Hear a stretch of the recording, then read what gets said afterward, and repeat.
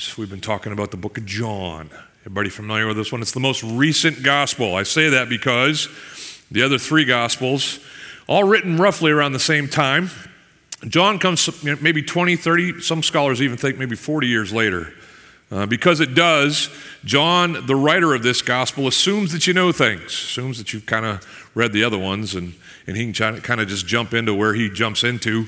And so we've been in this first chapter, a great chapter, a great way to start the story of Jesus. We know the reason that John wrote his gospel because he gave it to us in the very end of this book. In John chapter 20, verses 30 and 31, it says this, "Now Jesus did many other signs in the presence of the disciples, which are not written in this book." John's like, I ran out of paper. Not really. The Holy Spirit only told him to write down the ones that he did. But these that I have written are written so that you, us, his readers, may believe that Jesus is the Christ, the Son of God, and that by believing you may have life in his name. That's why he writes. He writes so that those who initially received his letter and those of us who are hanging out in it right now could know who Jesus was, choose to believe in him, and having chosen to believe in him, have life being lived or living our lives in his name or in line with what he says for us to do. He hopes essentially to convince people to become disciples. We talk a ton about that around here. In fact, we kind of fashioned our whole mission around this word disciple. We say it like this, if you know it, say it with me. We exist to glorify God by what? Being disciples who make disciples. We live to glorify God by being disciples who make disciples. I think, as is often the case in any preach, it's good for us to make sure we're clear on our terms. When I say disciple, what do you think of? In fact, here's what I want you to do. If you don't want to talk to anybody, entirely you're right. It's COVID. You don't even have to look at people. Anyway, but if you're willing to speak to someone near you or next to you, or if you just want to have an internal conversation, answer this question. What is a disciple? Go. Talk amongst yourselves. What's a disciple?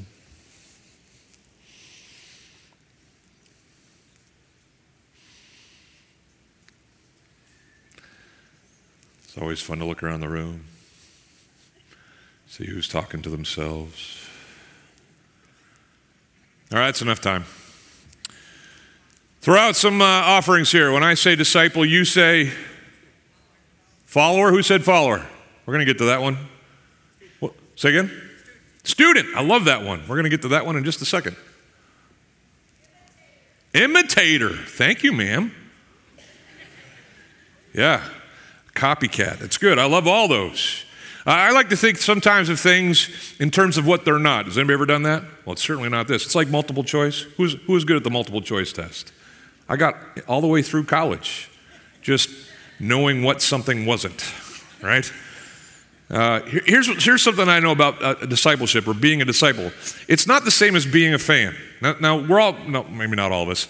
Many of us will be watching this game tonight and hopeful. I can actually see several of you and your rooting interests as you wear them right now. Fandom is great. Isn't it fun to have something to root for? A team to hope they win. It's a great thing. But I think a lot of times in the modern church, people associate discipleship with fandom. I'm a fan of Jesus. Pro Jesus. Go Jesus, go. We know the cheers. We understand, that he's a good thing and we want to be behind him and we certainly want to be on the winning team and so we kind of become fans of Jesus. But discipleship goes beyond fandom. Fandom's part of it. I won't deny that there's parallels, but discipleship goes beyond it. In fact, you've probably heard this before, but I talk all the time about how the church is not meant to be in the stands just kind of watching and cheering on our Savior. The church is meant to be in the game with him, in life with him. It goes beyond just kind of, stapling him to our side once a week on a Sunday, wearing his jersey, as it were, as we attend his service. It goes into all of life. If we're doing it right, being a disciple of Jesus changes every aspect of our life, influences every office that we inhabit. Spouses, parents, kids, co-workers, friends. It shapes us. When Webster says that a disciple is someone who accepts and assists in spreading the doctrines of another. Sounds like Webster would say that, right? But I've kind of broken it down into three things. This is at least the beginning of what a disciple is. He's a student. I made them all S's so they'll be easy to remember. Everybody say student. Yeah, disciples are constantly learning. In the classic use of the word in the New Testament, it means a follower of a rabbi, a teacher. You would be that rabbi's disciple. And you would learn what this rabbi believed about Scripture. In Jesus' case, you would learn all of the revolutionary ideas he had about faith and what it really was to follow God. And you would learn them and then choose them. And you would become a servant. That's the second thing. Not just a student, but a servant to your rabbi. A disciple is one who understands what his rabbi thinks, but also chooses to do what his rabbi says to do. This is often a miss in Christians in the modern age. We're head full and heart empty. We know a lot of stuff, but it's not changing how we live. Jesus came to be our Lord and our Savior, our boss and our deliverer. So as disciples, we need to be students and servants. And then what I want to talk about today, and I know this is probably not the best word in the age that we're living in, but disciples are supposed to be spreaders. Super spreaders, if I can just go ahead and do it. There it is. But it's true. We've been given this one mission. There's one thing, I've told you before, there's one thing we can do here on earth that we can't do when we get to heaven. And that's share the gospel with people who don't know Jesus. Everything else we'll be able to do better, infinitely better, eternally better, right? Worship, learn about Jesus. I mean, everything in heaven is going to beat out what's going on here on earth, except for the opportunity to make an eternal difference in someone else's life. So the disciple questions for those scoring at home should be these every day. Wake up. What am I learning? This is John Wesley's turn of phrase. How is my doing? I did that on purpose. Not how am I doing, but how is my doing? What am I doing with what I know? And then finally, and this is one that usually gets lost in a disciple's life. Who am I telling? Who am I telling? You're not supposed to keep Jesus a secret. I'm not supposed to hide behind my faith or hide it from others. Today we're going to read the stories or parts of the stories of six of some of the first disciples of Jesus. We're going to look at, one more time, a third week in a row, the life of this guy, John the Baptist, the cousin of Jesus. I told you a couple weeks ago that he was the last prophet of the Old Testament, even though we find him in the New Testament. And he's also the first disciple on record of Jesus. He was talking about Jesus before he knew Jesus was Jesus. We're going to hear from him. We're going to hear from an unnamed disciple who, for all accounts, and according to most of the scholars that I read, believe to be the writer of this gospel, John.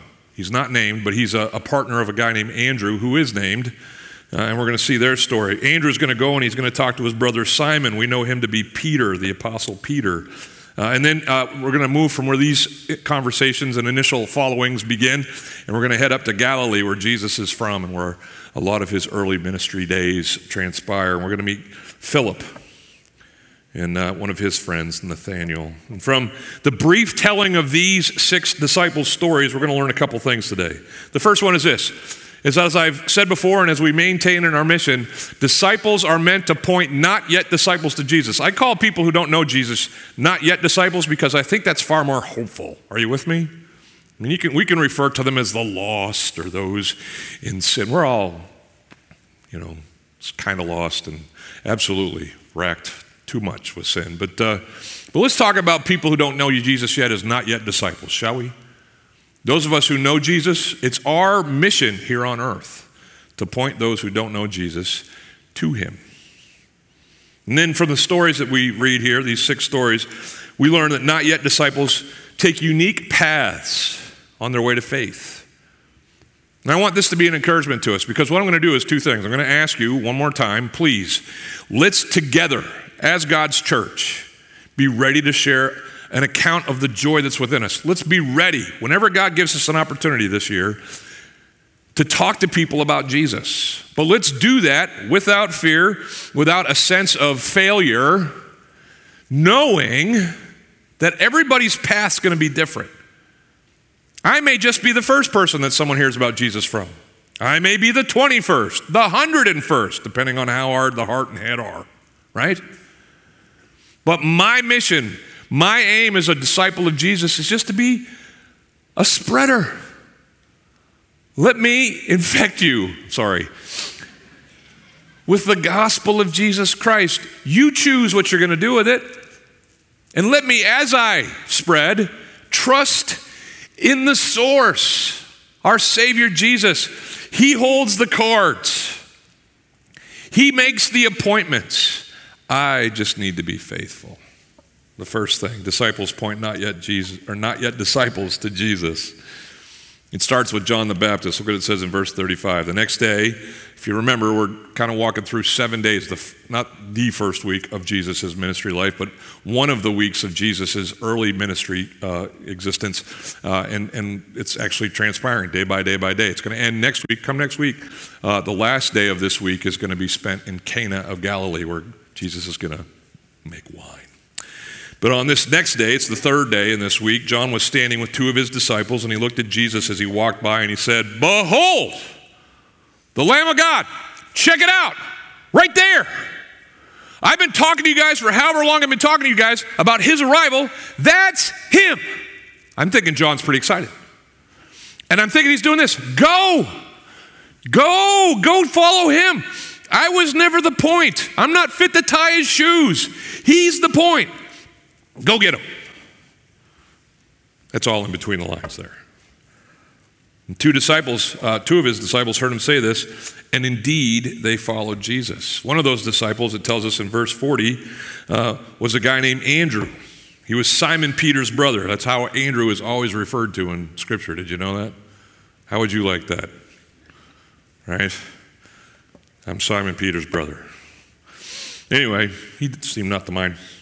But he first found his own brother Simon, and he said to him, "We have found the Messiah," which means Christ. Messiah, the Hebrew for anointed one. Christ, or Christos, the Greek for anointed one.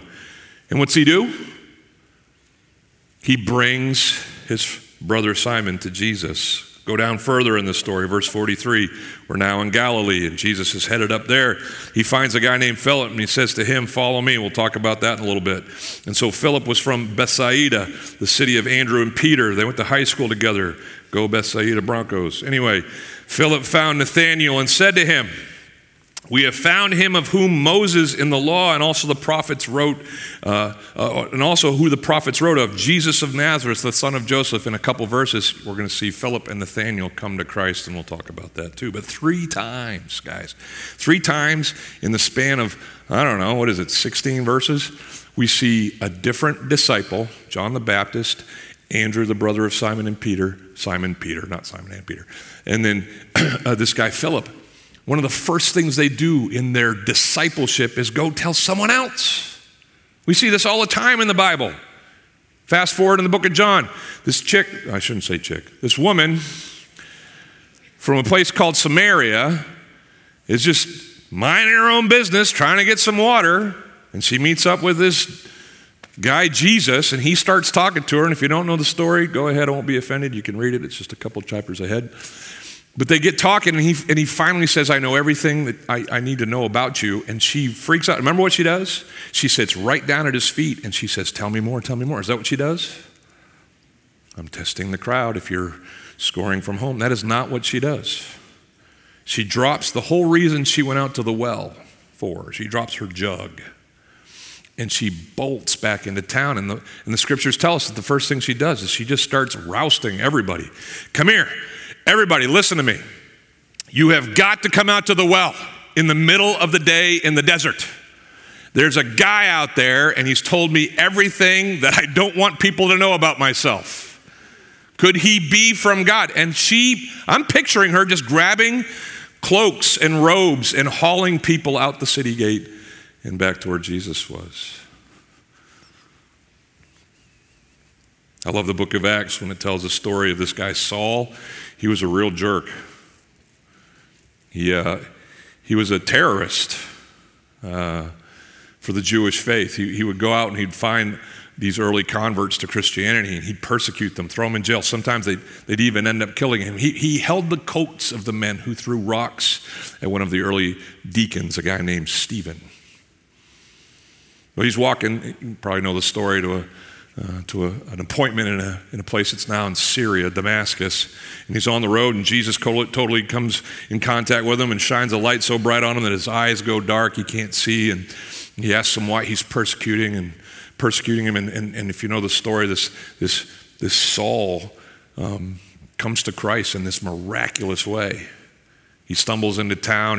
He's met by an early follower named Ananias, and they basically forge this relationship. But over the first few days of his coming to faith in Jesus Christ, it tells us that this Saul, who would become Paul, went into the synagogue. This is Acts 9:20. He went into the synagogue, and it says immediately, like as quick as he could, he started telling other people about this Jesus that he had found.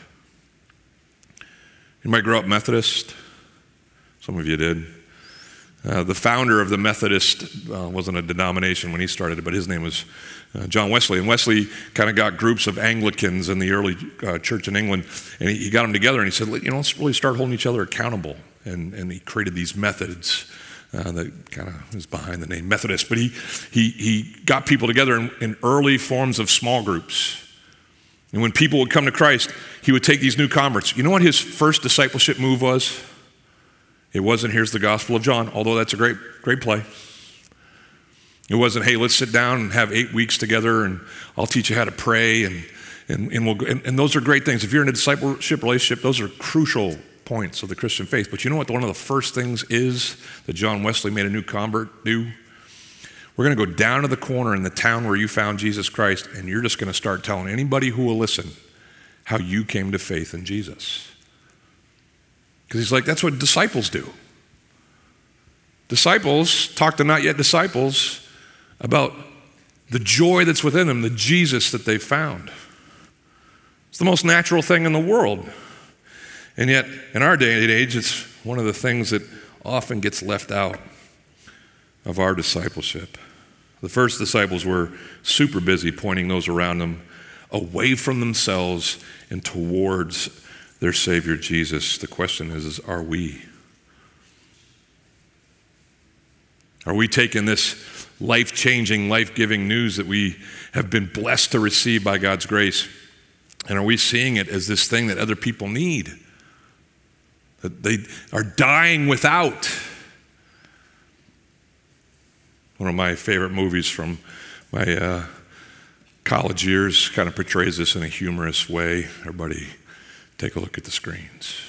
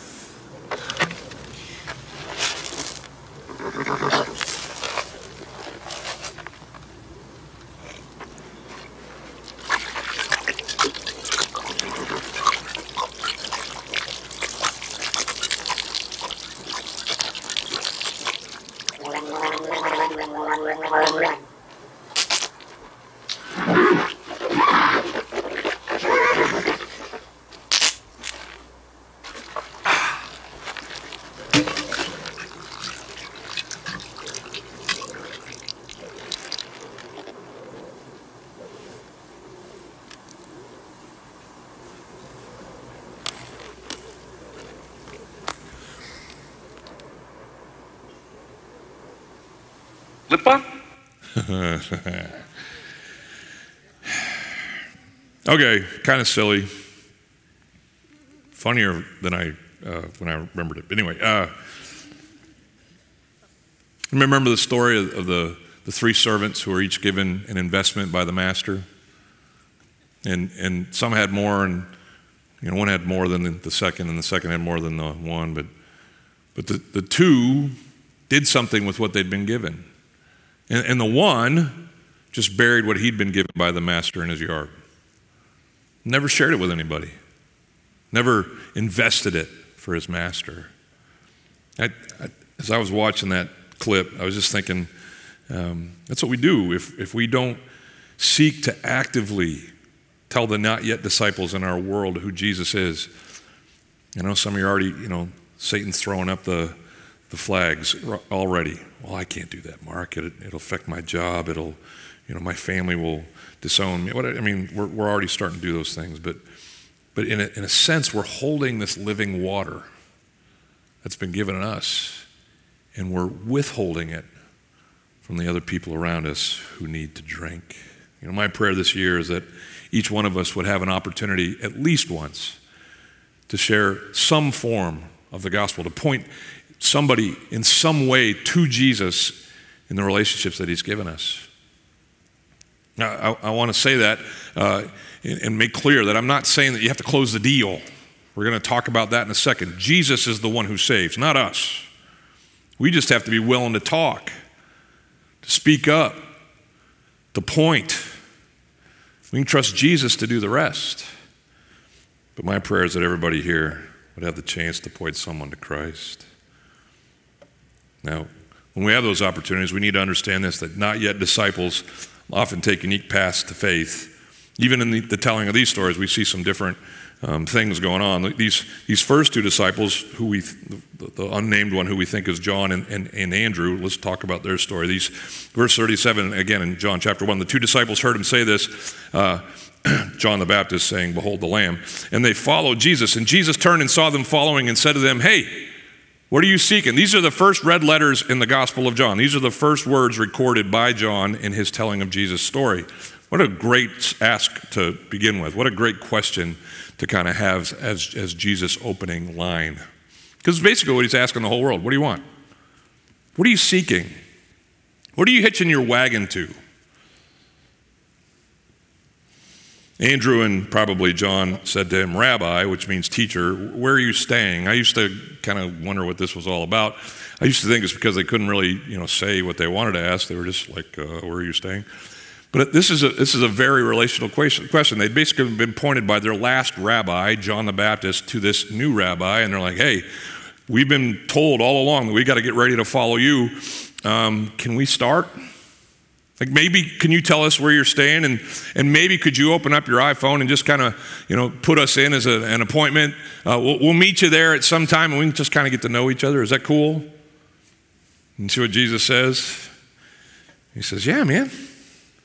Come and you will see."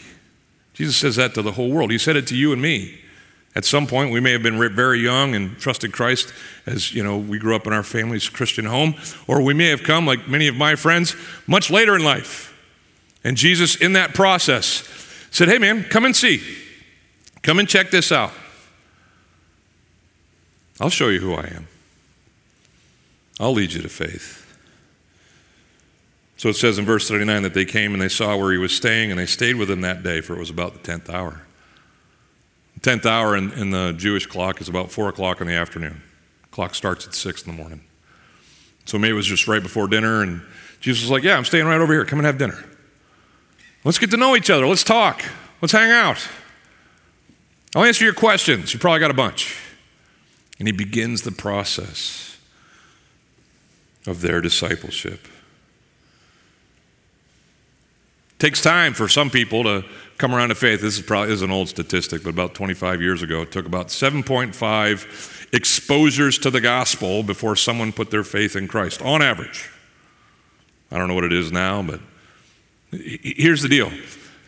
Some people just need to soak in this. And here's the other deal. Some people grow up in this and decide it's not for them. Anybody know those people? I raised a couple. And they kind of step away from the faith. And what God wants from us as their friends is to trust Jesus with their timing. Because just like in physical birth, spiritual birth sometimes takes some time.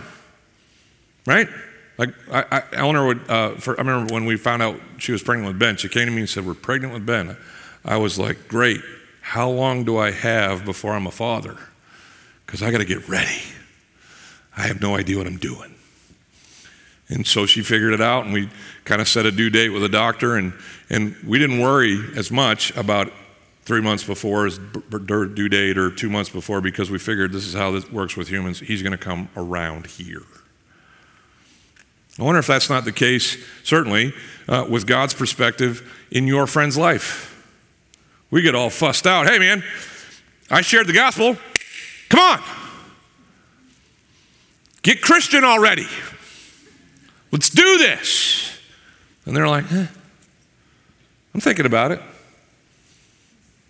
I'll let you keep talking to me, but I'm just not there. But God knows. And God invites, just as Jesus did, come and see. He also encourages those that are being shared with pictures of what might be. Look what it says in verse 40. One of the two who heard John speak, John the Baptist, and followed Jesus was Andrew, Simon Peter's brother. And he first found his own brother Simon and said to him, we have found the Messiah, which means Christ. And he brought Simon to Jesus, and Jesus looked at him and said, you are Simon, the son of John. And then Jesus speaks this prophecy over this fisherman that he's just met. You know what? We're going to call you Rocky from now on. That's actually what the translation of Cephas or Petra, Peter, means. It means the rock. And if you know the story of Peter a little bit, he's not the rock right away. He kind of stumbles his way into becoming his name. Even after he has the early successes of Acts and his preaching at Pentecost, he kind of blows it. Anybody relate to Peter, right? Yeah, I can. But Jesus, on seeing this fresh disciple, says, you know what? I see great things in store for you. And that should be an encouragement for us as we talk to people. We may think, lost cause, there's nothing here. There's no way God can use. But God sees who he can make us to be. As we keep going, we're going to realize, not just here, but in lots of places in Scripture, that all not yet disciples are called by Jesus. He's the one who saves. Everybody gets that, right? Sometimes I'll talk with people who are so excited to have had the opportunity to share their faith, and they'll say, I got to save so-and-so. And I'm like, no, you didn't. I love you, and I love that you are a part of that, but none of us can save anybody. Jesus not only saves those who come into faith with him, but he is the one who calls those, all of us who are in faith, to himself. Look what it says in verse 43. I think John puts this in here very pointedly. He says, the next day Jesus decided to go to Galilee. So Simon's in, Andrew's in, John, the writer of the Gospel's in. And he finds Philip. And all it says about the conversion of Philip is that Jesus went up to Phil and he said, you with me, let's go. That was it. And Philip followed Jesus. Jesus does the finding. If we read the expanded versions of the conversion of these first disciples in the other Gospels, we'll see that he did the same thing with them. I'm not going to read the verses, but in Matthew chapter 4, Peter and his brother Andrew are helping their dad fish, and Jesus comes up to him and says, what? Follow me and I'll make you what? Fishers of men. And what's it say they did? Nets. All right, off we go. They go down the shore a little bit later, and James and John, the sons of Zebedee, are doing the same thing. He says the same things to them. And what do? The same thing that Pete and Andrew did. Drops everything and follows Jesus. All at the behest, at the call of our Savior. Now listen, there's not enough time right now to litigate, negotiate, and debate how much God chooses us and how much we choose him. Depending on where you grew up, you emphasize one over the other if you grew up in the faith. Here's what I know. The answer to the question, who chooses, us or God, is yes. And if I'm going to fall on one side of this thing, I'm going to fall on the side of the omnipotent, all-knowing God. He's the chooser. It says as much in John chapter 15, where Jesus says this as he talks to us in terms of vine and branches. He says, you did not choose me, but I chose you and appointed you that you should go and bear fruit. This is such great news for those of us who are given this mission of being the disciples who tell the not yet disciples about Jesus. It takes all the pressure off. I can just relax and trust. I can just be a loving and truthful engager of this person. Point them to Jesus and trust that Jesus will lead them home. This is great news for us Christian parents who have kids out off the ranch. We can just share the truth in love and trust Jesus to call them home. For all of us, we can look at those in our lives, and like John Wesley said to his early followers in Methodism, he says, do all the good you can by all the means you can, in all the ways you can, in all the places you can, at all the times you can, to all the people you can, as long as ever you can. Just go and be faithful and trust me with the results. As we close, I want to just encourage you with one more story and let you know that Jesus has his ways of reaching even the most skeptical, not yet disciples. As we journey north to Galilee with Jesus here in the first chapter of John, we see again the story of Philip. He was from Bethsaida, the city of Andrew and Peter, and Philip found Nathanael, it says in verse 45. And he says to his buddy Nathanael, we have found him of whom Moses in the law and also the prophets wrote, Jesus of Nazareth, the son of Joseph. Does anybody remember how Nathanael responded to this? I'll tell you, it's in the next verse. Here it comes. Nathanael says this to his friend Philip, can anything good come out of Nazareth? And Philip says to him, well, come and see. That's coming strong. Is everybody feeling Nathanael there? He's coming strong. He's basically saying, Philip, false, not. I don't know who you met, but he's not the Messiah. I used to think it was because he had something against Nazareth. Maybe it was a high school rivalry, you know, Bethsaida, played them in football, right? I don't know. That's not true. Maybe it's because Nazareth was like the armpit of Israel. There's no evidence for that. It's probably just tied to the fact that Nathanael was a very pious Jew. He knew his scriptures, and he knew that Micah 6 verse 2 says that the Messiah is going to come from a place called Bethlehem. Now, that got buried in the telling of Philip's story. He didn't say, maybe he didn't even know that Jesus was born in Bethlehem. He just met this guy. He's from Nazareth. He's trying to tell his buddy Nathanael about him, and Nathanael's like, well, no, dummy. He can't be the Messiah. He's from Nazareth. And so Nathanael goes with Philip to see Jesus, and he's probably got that same attitude. Not him. Not him. Anybody got that, friend? Tells you that your faith is just this psychological crutch. This belief in nothing. God's not real. Yeah, Nathanael wasn't all the way there, but he certainly was doubting that Jesus was who Jesus is. Now the story goes on that Nathanael and Philip are coming up to Jesus. In verse 47, Jesus saw Nathanael coming toward him and said to him, hey, behold, an Israelite, indeed, in whom there is no deceit. Now, if you're not Jewish and you weren't growing up then, you probably wouldn't pick up what Jesus was putting down. But it makes total sense if you're a Jew for Jesus to kind of make this play on words. He calls Nathanael an Israelite. Israel is another name for a guy named Jacob.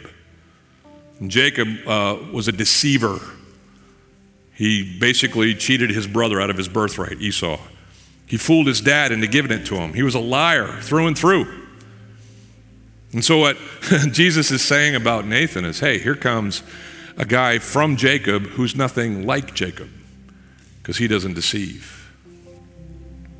He knew something about Nathanael's character, and he was, quick with this compliment. Nathanael asks him, he says, hey, how do you know me? Like, thanks, but how do you know me? And Jesus says this to him, before Philip called you, Nathanael, when you were under the fig tree, I saw you. Everybody knows that story, right? No, you don't. No one knows that story. No one knows what happened under the fig tree. Wouldn't you like to? The best explanation I've been given is that Nathanael, being this understander of Scripture, was either being tutored by a rabbi, where rabbis would meet with their students under fig trees, or maybe he was just reflecting, perhaps even about Genesis and the story of Jacob underneath this fig tree, and Jesus kind of wove it all together. I like that one. Whatever the case, Nathanael says, man, there's something about this guy, just like the woman at the well. There's something about this guy. And so he makes this proclamation. He says, Rabbi, you are the Son of God. He went from like 0 to 100 in belief. He says, you're the King of Israel. And Jesus answered him and said, because I said to you, I saw you under the fig tree, you believe? Awesome. That's nothing. He says, you will see greater things than these. And he said to them, or said to him, this is really interesting. You can't tell in the English, but he switches from singular to plural here. So basically, the sense of what he's saying is something that John is saying to all of his readers. He says this, I say, truly, truly, that's amen, amen.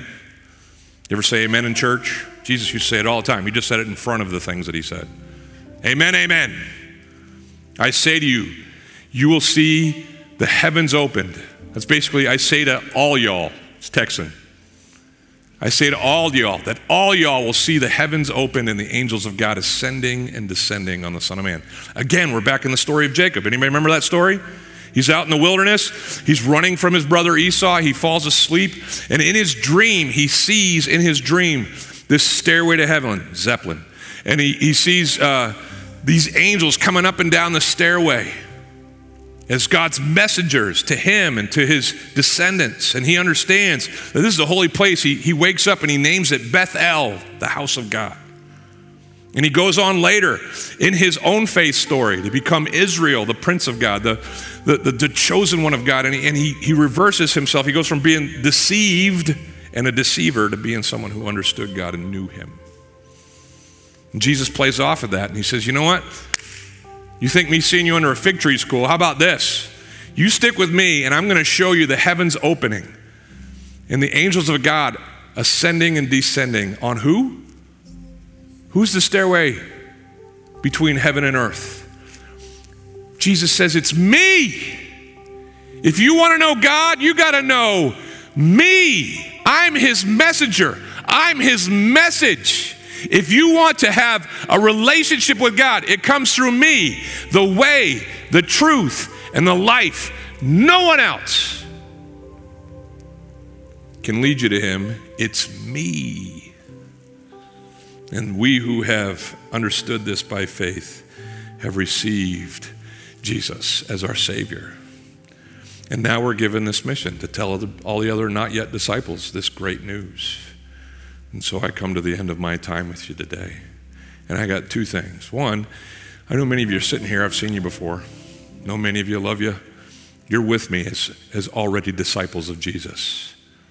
Can I encourage you to be spiritually sensitive today, this week? Maybe it's even going to be at the Super Bowl party where God's just he's going to toe open the door in a conversation with someone from your family who doesn't know Jesus, someone from your friend group who doesn't know Jesus, and you're going to get to, in a very small way, between plays, start the conversation. Just be ready.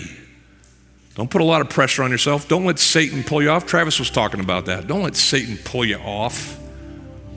Just stay the course and be faithful, and then trust that Jesus, who is the saver of men's souls, will take care of the rest. Here's the last thing. I get up here every week. I preach to you guys, and then I close the service with a song. My sweet sister, Darnisha, gets up here and leads us. And most weeks I don't, I tell you can come and talk to me, but I don't give an invitation to people who might be sitting here right now who don't know Jesus and need to know him. If that's you, I'm talking to you. Man, I'm so grateful if you're watching online or if you're here in the room or next door that you've been hanging out with us. But here's why you've been hanging out with us. It's because God made you for himself. Sin has separated you from him. The only way you can be rejoined to him is through faith in Jesus Christ. You have to go from being a not yet disciple to a full-blown spreader just like the rest of us. You've got to put your faith in Jesus and in him alone to save you from your sins. Admit you're a sinner. Believe that Jesus is your Savior. Commit your life to him. That's the message of his church. And if I haven't given you the opportunity to respond to that, well, shame on Pastor. I'm going to give you that opportunity today. We're going to sing this song, Amazing Grace, written by an amazing sinner named John Newton, who came amazingly to Jesus after a really hard life. Maybe that's you. You can respond to the grace that God has given you in Jesus Christ right now. You can walk this aisle. I know it's not our thing. It's not what we do. You're like, wait a minute. I thought this was a safe church. Normally it is. Maybe to our detriment, but not today. If you're supposed to meet Jesus today, I want you to come down here. I'll step off the stage. She can pray in the end. I'll tell you about Jesus right over there, and you can know him for the first time today. Clear? Let's stand and sing.